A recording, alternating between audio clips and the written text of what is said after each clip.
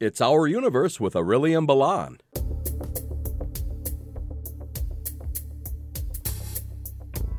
In September of 2022, NASA conducted the world's first planetary defense technology demonstration. NASA's Double Asteroid Redirection Test, or DART for short, demonstrated asteroid deflection by changing an asteroid's motion in space through kinetic impact. In other words, they plowed a 600-kilogram spacecraft into a small asteroid millions of miles away and succeeded in altering its orbit, all in the name of getting better at protecting the planet from threatening asteroids. Now, here's the thing. This asteroid, called Dimorphos, was never going to hit Earth, and it still won't. It's a moonlet of a larger asteroid called Didymos. Asteroid Didymos and Dimorphos are near-Earth objects, which means their orbit brings them into proximity with Earth, but there's no threat of collision in this case. Their relative closeness to Earth and the advantage that we could study the motion of both bodies made Dimorphos the ideal candidate for impact. When DART struck Dimorphos, it succeeded in shortening the asteroid's orbital period by around 32 minutes, and therefore altered its trajectory. Many scientists had anticipated the orbit would be shortened by about 10 minutes, so this practice run was 3 times more impactful than expected. NASA's Director of Planetary Science, Lori Glaze, put it best when she said, "Let's all just kind of take a moment to soak this in. For the first time ever, humanity has changed the orbit of a celestial body."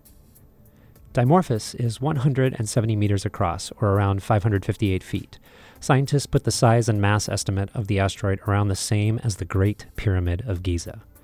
There is no known asteroid larger than 140 meters in size that threatens Earth in the next 100 years. However, NASA estimates that we've only discovered about 40% of those asteroids. Asteroids of this size aren't extinction-level asteroids, but they could wipe out cities depending on impact location. You might think it's simple to see a flying pyramid coming towards Earth, but it turns out we don't know about most of them. The DART mission shows humanity's current ability to respond to an asteroid impact threat, should one be discovered.